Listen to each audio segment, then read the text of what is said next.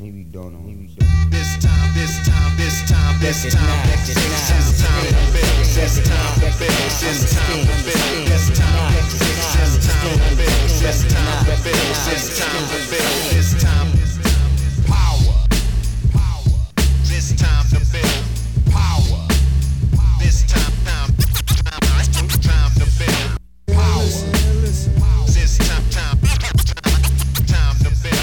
power. What's up, everybody? I'm your host, Chris Hampton. Welcome to episode 233, I think, of the Power Company podcast, brought to you by PowerCompanyClimbing.com. I'm losing count here. First off, before I do anything, thank you so much for listening and following along with that Hard Truth series that we just wrapped up recently.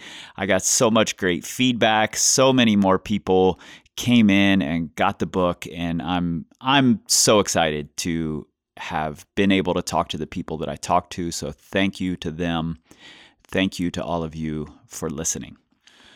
I am here in Lander, Wyoming, where summer is in full force. So I'm in training mode in the gym, getting ready for this coming fall. And frankly, it feels pretty damn good to be back in the gym. And summer here also comes with the International Climbers Festival. Today's conversation is from the International Climbers Festival a couple of years ago. It's a training panel with Steve Bechtel, Charlie Manganello, both from Climb Strong and Elemental Climbing here in Lander, with Neely Quinn and Matt Pincus from Training Beta. And like I said, this was recorded a couple of years ago. So as they introduce themselves, Matt's role at Training Beta has changed a little bit, but otherwise, I think everything else is on point. Speaking of the International Climbers Festival, it is quickly approaching July 15th to 18th this year. It's going to feel so nice to get back together with a bunch of like-minded people and celebrate this sport, this lifestyle that we're all involved in. I was just recently at the World Cups in Salt Lake City, and honestly, that was the biggest piece of it for me, was getting to see friends, getting to talk to friends, getting to hug friends. Man, you don't realize how much something like that makes you feel until it's taken away, and then you get to experience it again. So that's what I'm looking forward to with this year's Climbers Festival. There are tickets still available if you are excited, if you want to come out to Lander for a little while in July, hang out with a bunch of climbers, see films, speakers, all sorts of events happen every single year. Please, we would love to have you come out. This little town really waits for this festival all year long. So July 15th to 18th, you can still get tickets at climbersfestival.org. That link is also right there in your show notes, in your pocket supercomputers. One more Lander piece of business here. If you are coming to Lander for the Climbers Festival, or if you visited here in the past, if you visit here regularly, we are conducting an economic impact study, and we would love for both visiting and local climbers to fill out that study online. It's essentially to inform land managers, local business owners, and policymakers on the economic value of climbing in the area. That helps with funding, and it supports climbing access. Let the people in the town know how much climbing actually means for our economy. So we would love for you to fill that out. You can find it at wyomingclimbers.org. Also, a link right there in the show notes, in your pocket supercomputers, as usual. All right, let's jump into this conversation with Steve, Charlie, Neely, and Matt, and myself. Let's get into it. This time, this time, this time, this time, this time, this time, this time, this time, this time,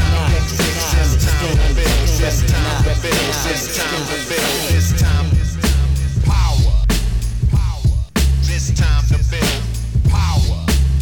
This time to build power. This time. Okay, so I think the topic today, we're going to talk about kind of where to get started in your training, because there's so much information out there. It's really hard to kind of wade through it all and figure out what to do exactly to get started. There's a million different training plans online, a million different ideas about how to get better. So we're going to talk about where you should start, what information you should be looking at, and what questions you should be asking yourself in the process. Before we go any further, let's have you guys all introduce yourselves. Let's start with Steve over here in his old man, little tiny rocking chair. This is the most comfortable chair on the tiny platform. So my name's Steve Bechtel. I live here in Lander, and I got interested in training for climbing really early on in my career because I felt like I really struggled to all the pieces of it felt challenging for me. And so I started like, how can I shortcut this stuff? And so I went to school, studied exercise science, and then moved on into coaching. And, now I have a gym and all kinds of things like that, and get to work with Alex and Charlie and Emily and Ellen. It's a good setup for me.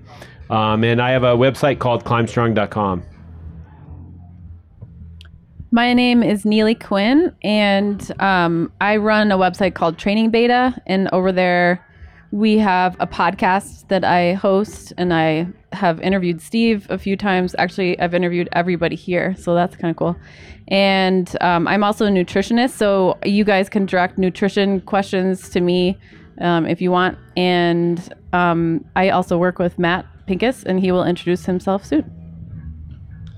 Hello, my name's Charlie Manganello. I moved to Lander 7 years ago, just a New Englander that wanted to come out and climb. And my first job in Lander was at the gym with Steve. And I think I bugged him long enough to start to get trained. And I just wanted to get better, so I just hung around Steve when he was working out. And now I'm a coach for Climb Strong and work at the gym at Elements Performance Fitness here in Lander.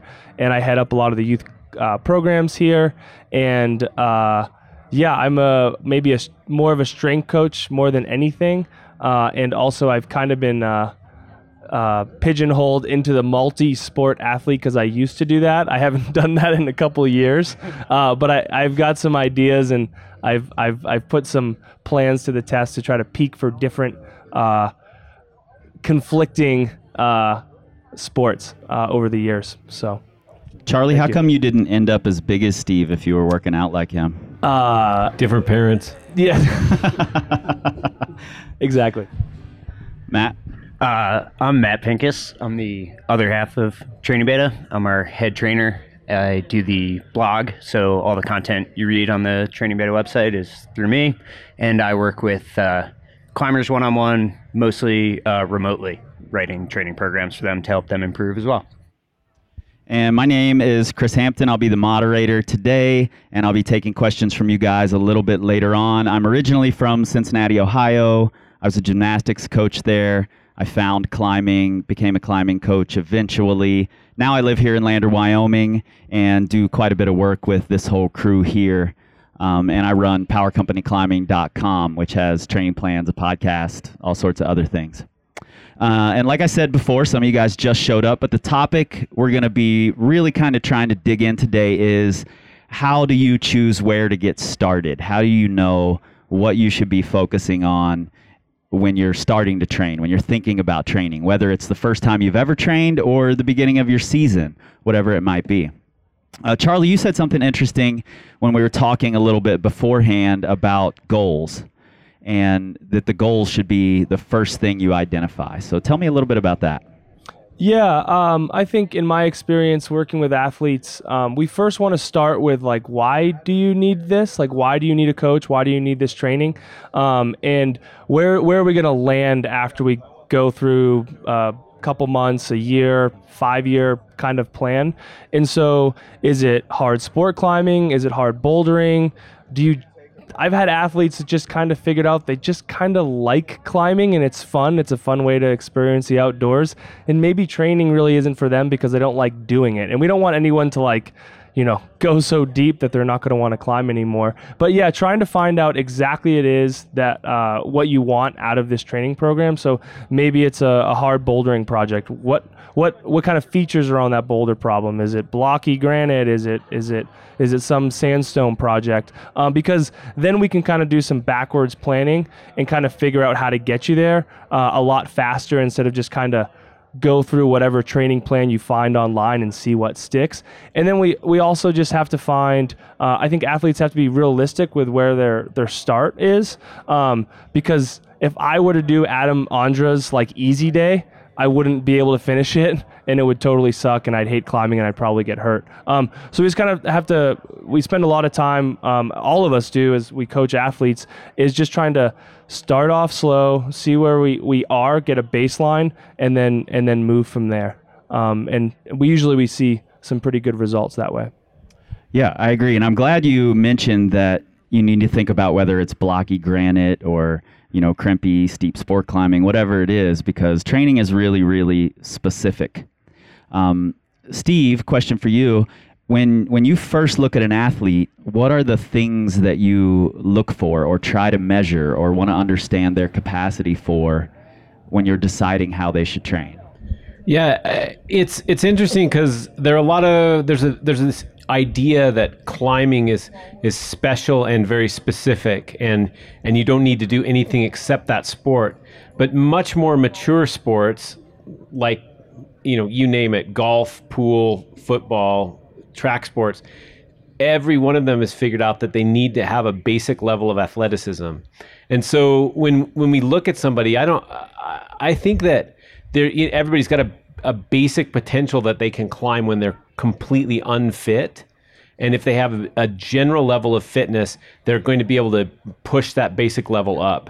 And so we start out with some really basic stuff, like, can they hold a good plank? And we usually go for a minute and a half. If you can't hold a basic plank, that's like the world's easiest thing to fix. And it's so much easier than trying to debate whether you need to increase your hangboard training or your power endurance or any of this other crap that people try to spend their time on.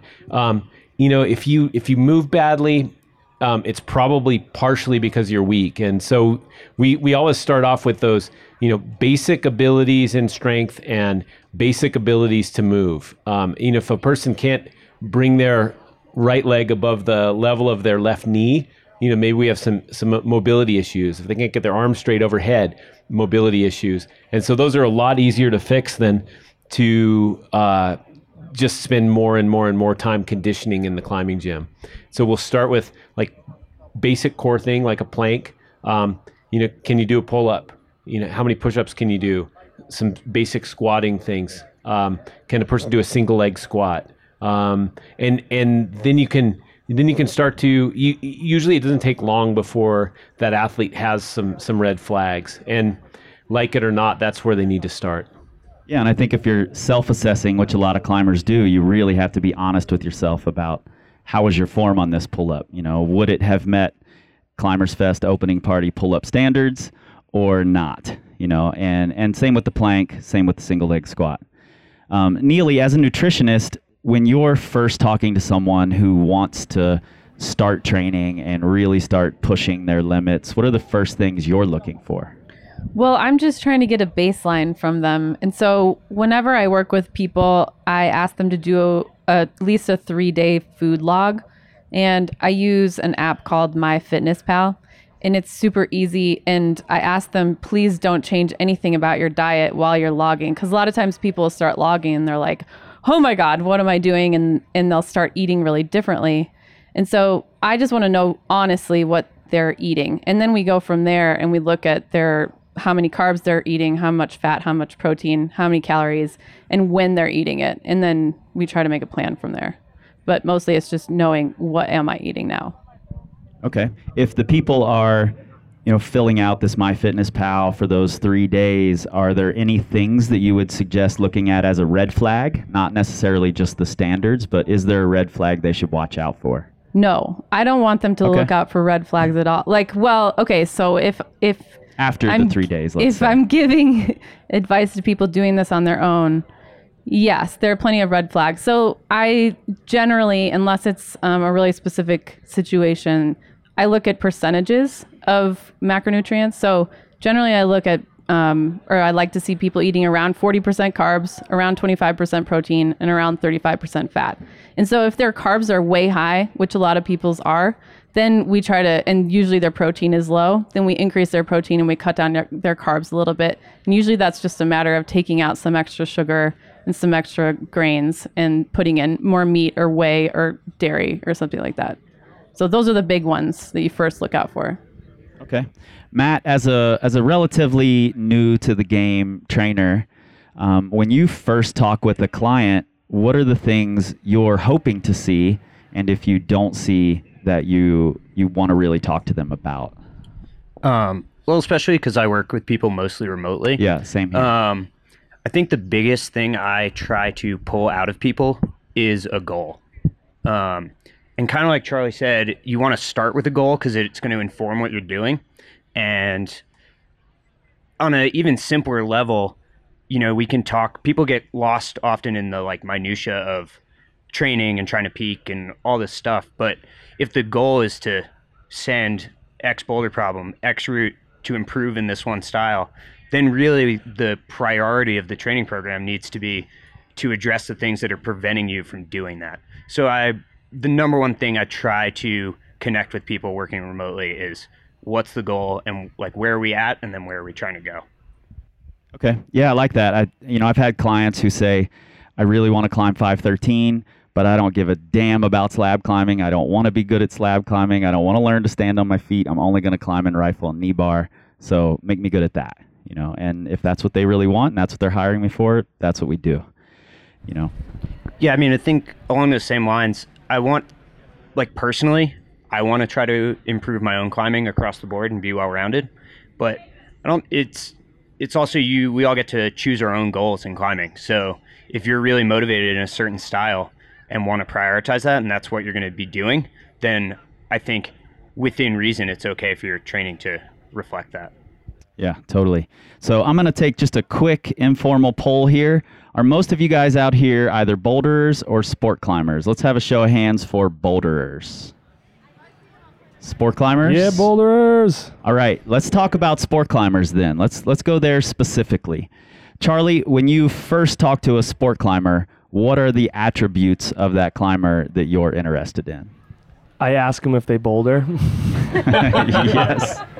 No, seriously. We were just talking about this before we got started. What's a crux? What do we call a crux on a sport route? A boulder problem, right? It's a boulder problem. We got to boulder, strength first, then we can worry about endurance. And so, kind of jokingly, but also serious, we've got to see if that athlete that's got some sort of sport climbing goal, it's usually, it seems like 9 times out of 10, they can't do the move or they're not getting to that move with enough juice. And being able to be a little bit stronger. So we're talking about the hangboard. We're talking about maybe some limit level bouldering in the gym, focused limit level bouldering, not just these 3-hour mega sessions where you lob at holds for too long. We try to focus their training sessions a little bit more around strength. And if we need to build the endurance up a little bit, we can do that either in some route specific ways, either while they're out of the crag, gaining some fitness on that route, or maybe a couple weeks before kind of a performance week, maybe upping the volume a little bit. But really, truly, it does come down to bouldering. I know we all joke about it, but it's really easy to see. We've all had a friend who's like really into bouldering and super strong. It doesn't take them that long to get up to where their sport climbing friends or exclusively sport climbing friends are already climbing because they have the strength. Strength is the foundation for all climbing. And then we have all these other attributes that we can build up through other workouts, specifically before performance week. So Steve, let's say a boulder or a sport climber comes into your gym and they first talk to Charlie and Charlie's like, so do you boulder? And they're like, yeah. And Charlie's like, well, I don't know what to do now. Yeah. You're good to go. Refer to Steve's graph. You're good to go. Let's say they've been a good boulder. They come in to see you guys. What's next after the strength? And they want to perform at sport climbing. Correct. I think the most important thing is to address their prejudices, and it, like you referred to earlier. If you can climb 13A at Rifle, but you can't climb 12A somewhere else, that's showing us there's a big technique gap. And those techniques, even though they seem divergent, they're actually very, very useful to have. It's very good to have good footwork, good ability to crimp, even when you're in steep cave climbing. And so I think when somebody has a prejudice toward one particular type of climbing, like they only climb in the Pipe Dream Cave, it's an easy fix. And that's the thing, is we want to look at the low hanging fruit. People get really obsessed with these last things or these marginal gains. But like the really basic stuff, like, do your shoes fit? Are you carrying a bunch of bullshit on your harness when you're climbing? All those sorts of things are much more important. What are your crag tactics? And so I would say let's look for that stuff first. People then get into the interest of like, okay, I want to start sport climbing. I want to start doing endurance routes. And then they start trying to simulate the feeling of being fatigued that they got on a route.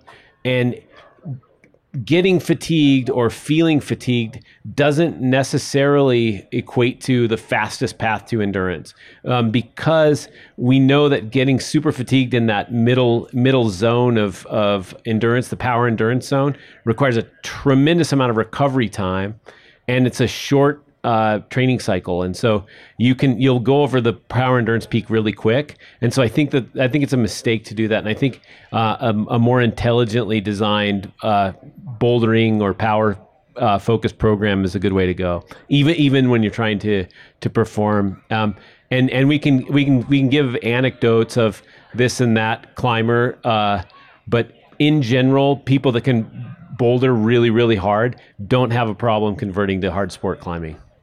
Yeah, and I think we see that really, really often.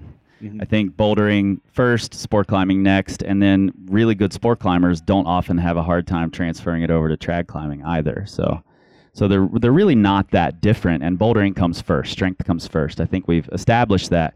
Neely, if someone comes to you knowing that Steve would recommend for a sport climber to spend more time on strength and power, is there any difference in the way you would help them with their nutrition or what you would have them eating between a boulder and a sport climber?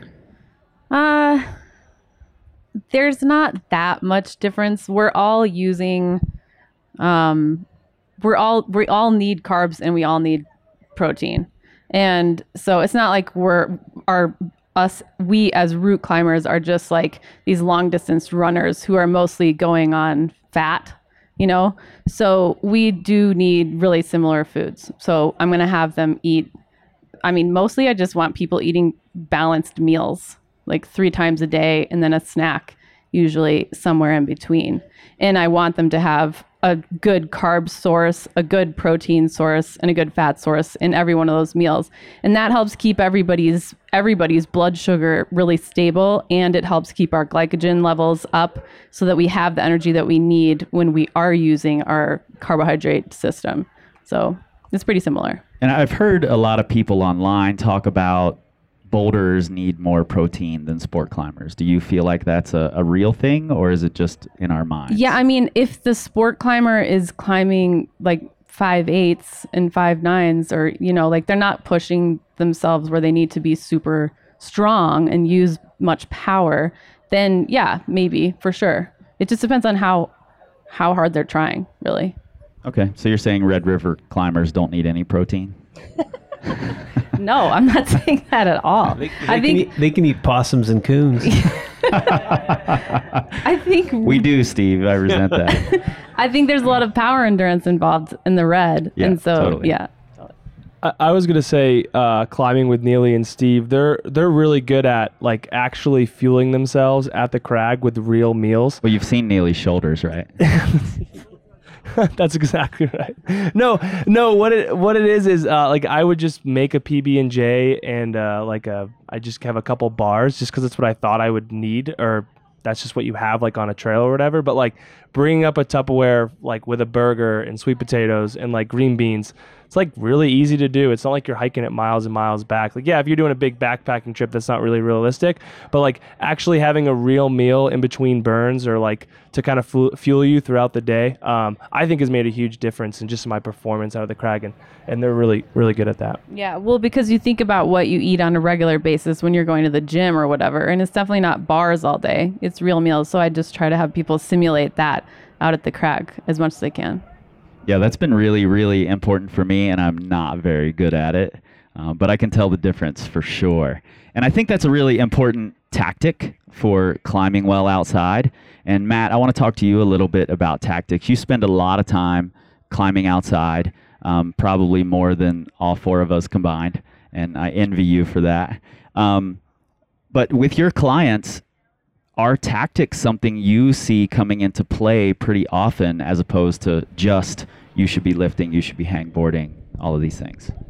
Yeah, I think hugely so. We sort of established that it's strength first, but I could almost argue that it's skill first. Like climbing is a skill sport, and you can just see by, just because you can do 50 pull-ups or deadlift 400 pounds, it doesn't mean that you're going to be sending 514 on the weekend. And so a lot of what I try to work with people is, and it's sort of what Steve was touching on, is like finding those deficiencies in people's tactics, because it's easier to fix those than it is to get stronger. And you're going to get out of your own way, and sort of be able to use the strength that you already have more effectively. Yeah, and I'm sure every one of you have come across this. I've had several pretty experienced clients who don't utilize some really basic tactics that could really take them over the top. And I've seen, we're all friends with Jonathan Segrist. I've watched him walk up to a crag, not even try the route without a stick clip, and just stick clip bolt to bolt to bolt, and just identify where the holds are. He wasn't trying any moves. He wasn't trying anything. He just wanted to know where the holds were for his next attempt.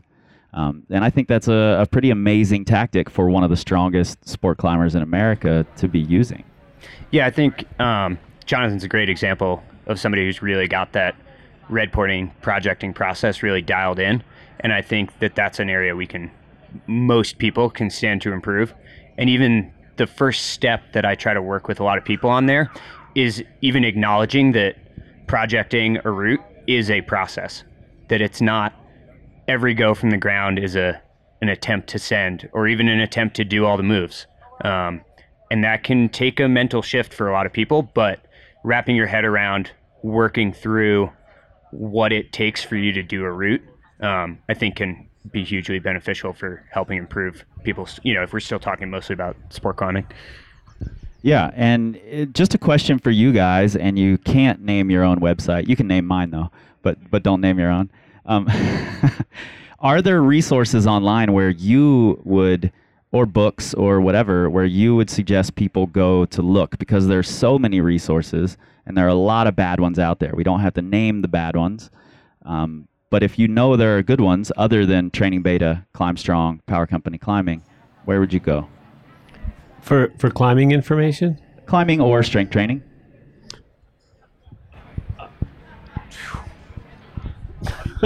Tension climbing. Steve only goes to Climb Strong. Tension climbing is a good one. I mean, I think we'd all agree like 9 out of 10 climbers. Yeah, Dave McLeod's Yeah. awesome. I think that's one of the best books out there. And I think Yeah. that's like more tactic based, like just kind of getting over your kind of mental challenges of like not taking either your training seriously or, I mean, I try to read that book once every year and I still like pick stuff from it. And Yeah, same.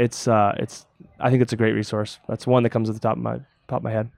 Yeah, and I'll mention one. I just recently found the Just Fly Performance podcast, and I think it's one of the best sports performance podcasts out there. So if you guys are interested, you should check it out. And I have one, I'm reading this book called Roar by Stacy Sims, and it's all about how females are different than males physiologically as athletes, and it tells us how to deal with that, which I think is super important and overlooked.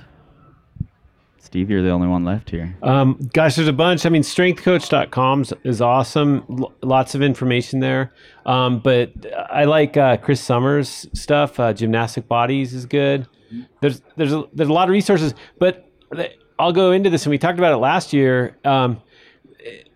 More information isn't always the key. And almost always climbers have more information than they have the ability to actually apply it. Absolutely. And so I think that like dancing between lots and lots of programs and trying this and whatever, it really hamstrings the effort. I got an email a couple of days ago about like, well, I'm trying one of your 3-day-a-week programs, and I'm wondering what you would recommend if I was going to add a 4th day each week to training. And I'm just like, well, if I was going to recommend 4 days, I would have recommended 4 days. You know, don't overthink it. Do the program. I mean, there's a reason that Mike and Mark Anderson's book is the way it is because it worked. And when you try to modify it or try to add too many things in, like, oh yeah, I'm doing the Rock Prodigy program and I'm doing this program on top of it, then that's when people start to continue to stay at the same level. Yeah. Are there times when you think people should modify their plans? Sure. Yeah. If they have an injury, if they have specific needs for their programs, but really, it's like when you go, you know what, I'm going to take all the technique work out and just do campusing. You're falling toward your prejudices, and that's mostly what happens. And that's the biggest value of a coach, is to look at you from the outside, and they'll say, hey, wait a minute, how come you only climb in the pipe dream? Yeah. Other than my ice cream habit, Neely, do you see people kind of fall to their prejudices in nutrition planning as well?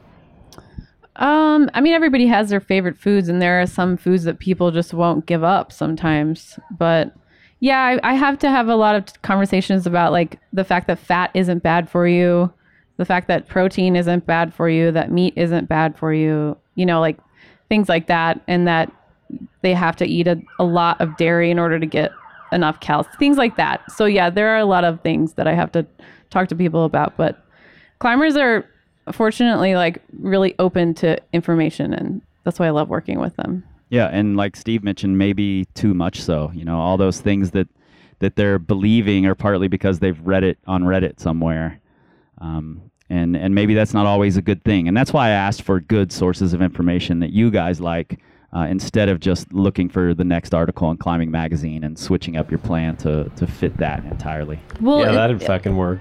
Oh, sorry. So I have another one, actually. If we're going back to talking about tactics specifically, I think an amazing resource is more experienced climbers around you. Good in an area. They've been through it. Like if you're climbing in the pipe dream cave, and that's and there's somebody who's a multi-season veteran there, they've already gone through the learning curve, and the more you can borrow their knowledge, the faster you can sort of improve your tactics for a given area. Yeah, that's a really good one. Go ahead, Charlie. I was just going to say, and we talk a lot about this, and Steve has, like just having a training log will tell you whether the planned worked if you actually follow it through. And so I think a mistake we see with a lot of athletes is they're on something for 7 days and they're like, didn't work. It's like, you got to give it like the full, at least 4, 5, 6 weeks. And then you can come and tell us that it didn't work or I need a new plan. But if you don't finish something, you're definitely not going to know if it was good for you. And sometimes it's just as valuable to know whether something didn't work as it is to know when something did work. And that's where the training log comes in, because then you can look back and see, wow, like I climbed my hardest last fall. What the heck did I do the 2-3 months before that?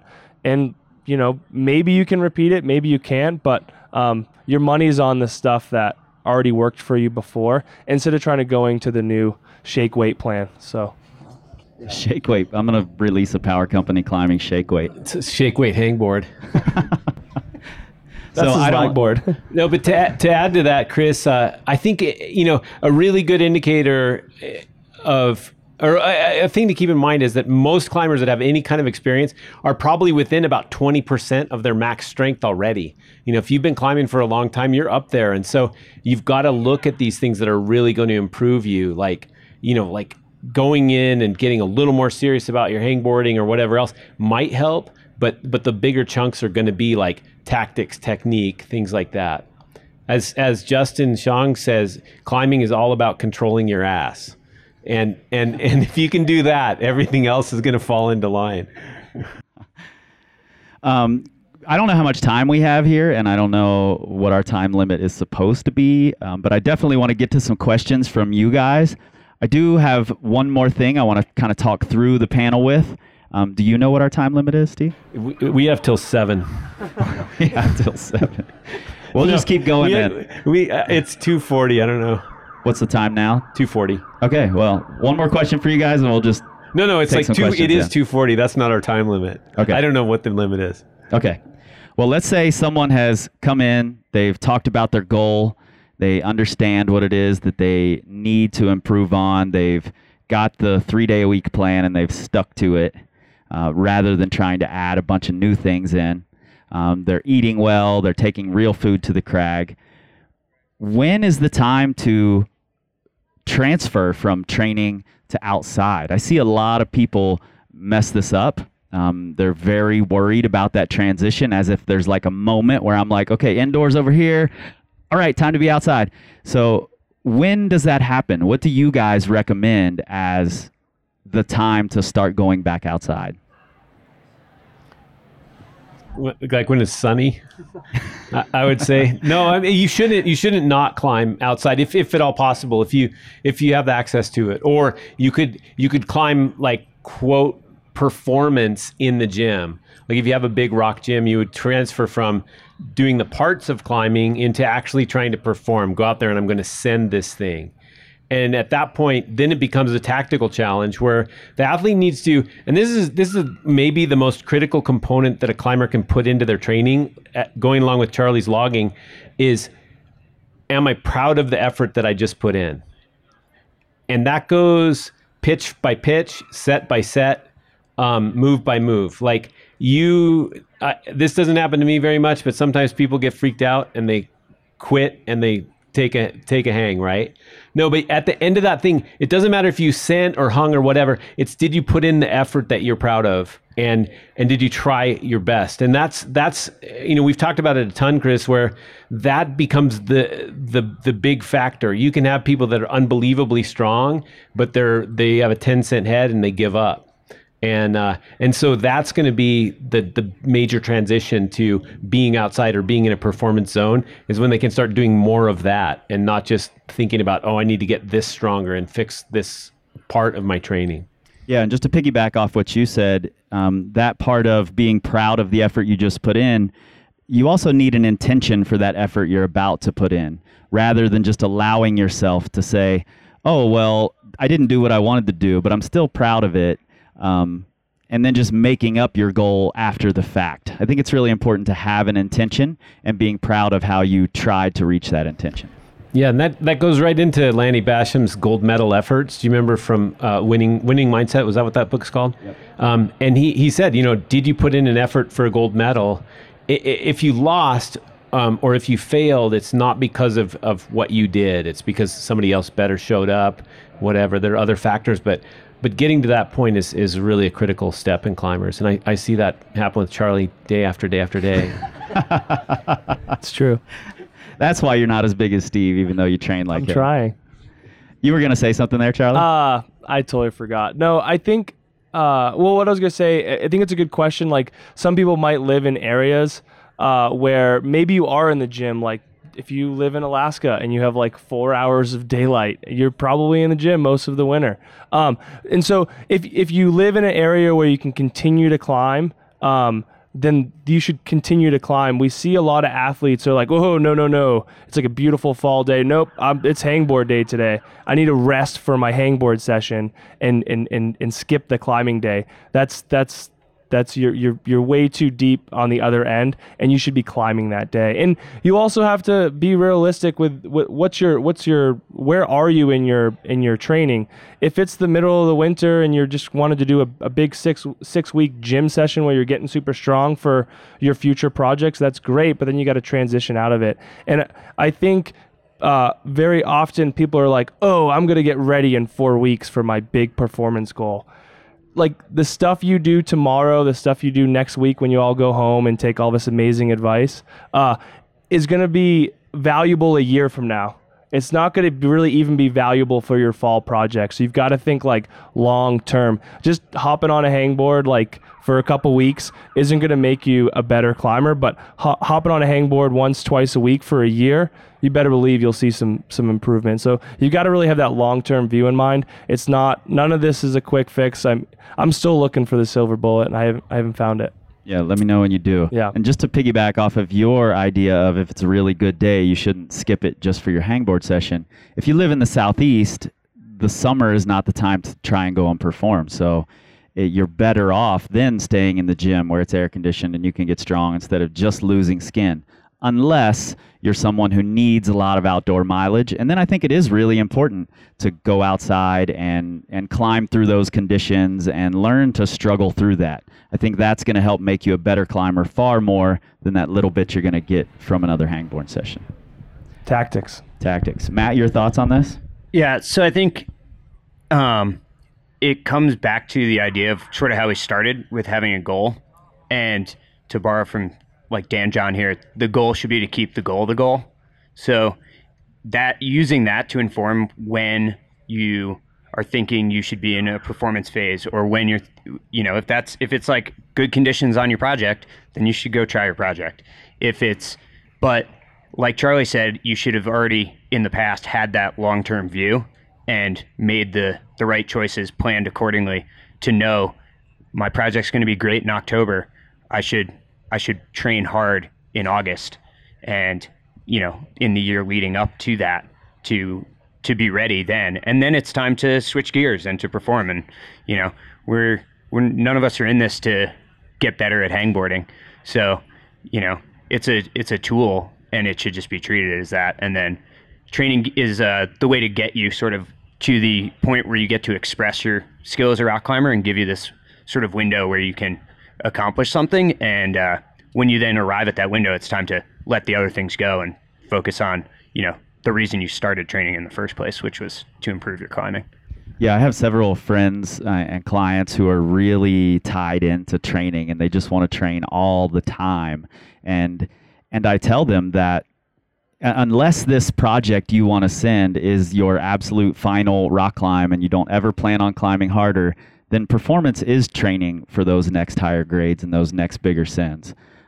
So that way they can be okay with some performance time because they see it as a step in the process to getting better and better and better. So I think that's really important. I'm going to take some questions from the audience. If you guys have any questions, they can be about any topic. They don't have to be about this topic per se. Any of you out there have any questions for any of these folks? I'm going to bring you the mic. So I have a question about what we've been talking about with like prejudices and setting goals. If you're trying to get climbers to think about fixing the easy stuff, right, and not just adding more hangboarding, how do you get them to shift their goals so it's not just, give me a hangboarding program so I can have like bulletproof fingers? Instead, make them think, how can I fix my technique, or how can I add a little bit more general strength conditioning to my routine? Yeah, well, that's a self-identified weakness, right? You say my fingers aren't strong enough, so I want a fingerboard program. And I've run into that, especially with the remote training. You're giving these guys programs, and they're getting very, very good.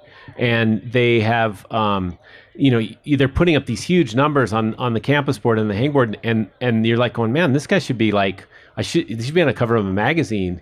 And then you realize that they don't get much mileage, or they have, real bad technique, crappy shoes, whatever, and that self-identified training goal was incorrect. And so I think getting into a assessment with either a coach or your friends, the guys you're bouldering with in the gym, and say like, why are you guys able to send all this stuff and I'm not? What am I doing wrong up there? Video is an awesome tool for that.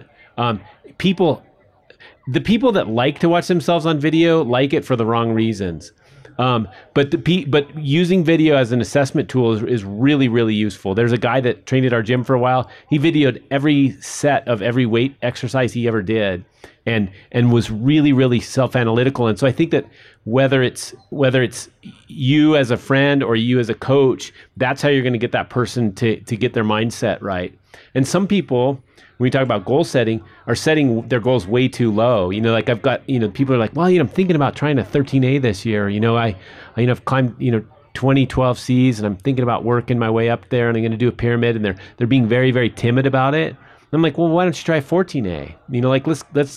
Let's like seriously, like these grades aren't unachievable by the majority of people. And so I think that sometimes you got to be pushing them a little harder too. Yeah, I think to piggyback on that, when you talk about shifting goals, when you really talk to somebody, if you're honest, if you can get people to be honest with themselves about like, what do you really want to achieve in climbing? Like nobody wants to achieve hanging 100 pounds off of their harness on a crimp. Like that's like a process goal, but that's not something you want, that because you want stronger fingers, not because that's the ultimate goal. And when you really sort of dig into it with people, people have dream routes, dream boulders they really want to climb. And just getting people to be honest with themselves about that, and then working backwards from there, rather than starting from, I know I need to be stronger to achieve anything, so my goal is just to improve these metrics.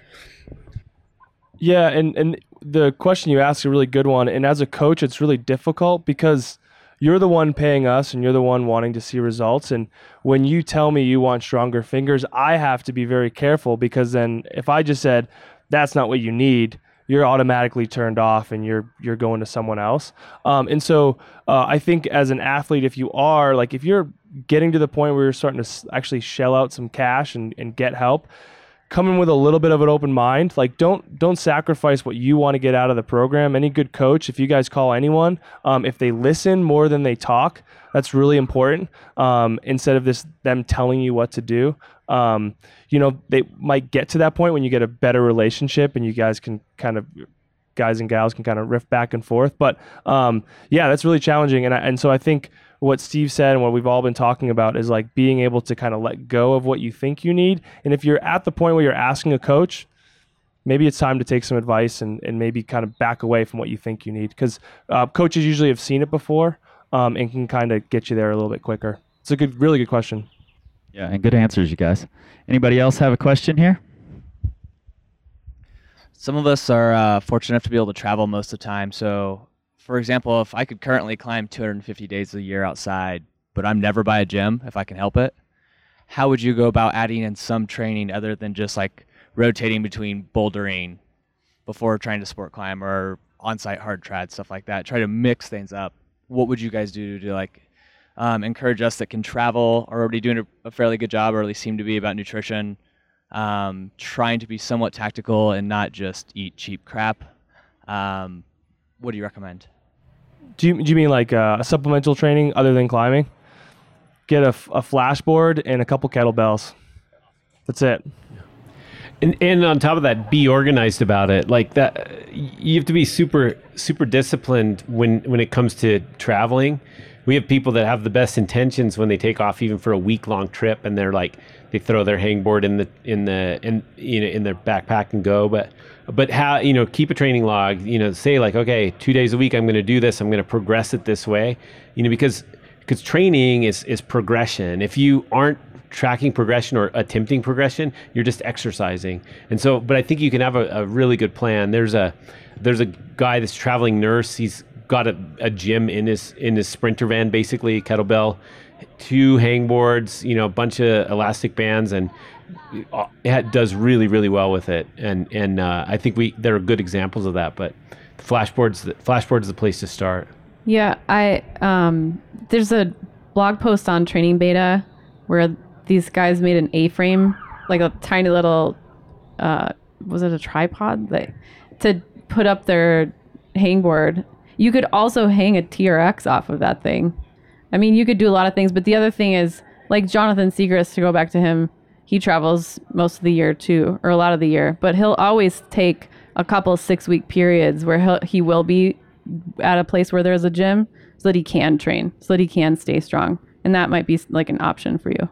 God, that Jonathan is so hot right now. So that's essentially, I'm in the same boat. I get to travel pretty much full time and can climb outside sort of wherever I want.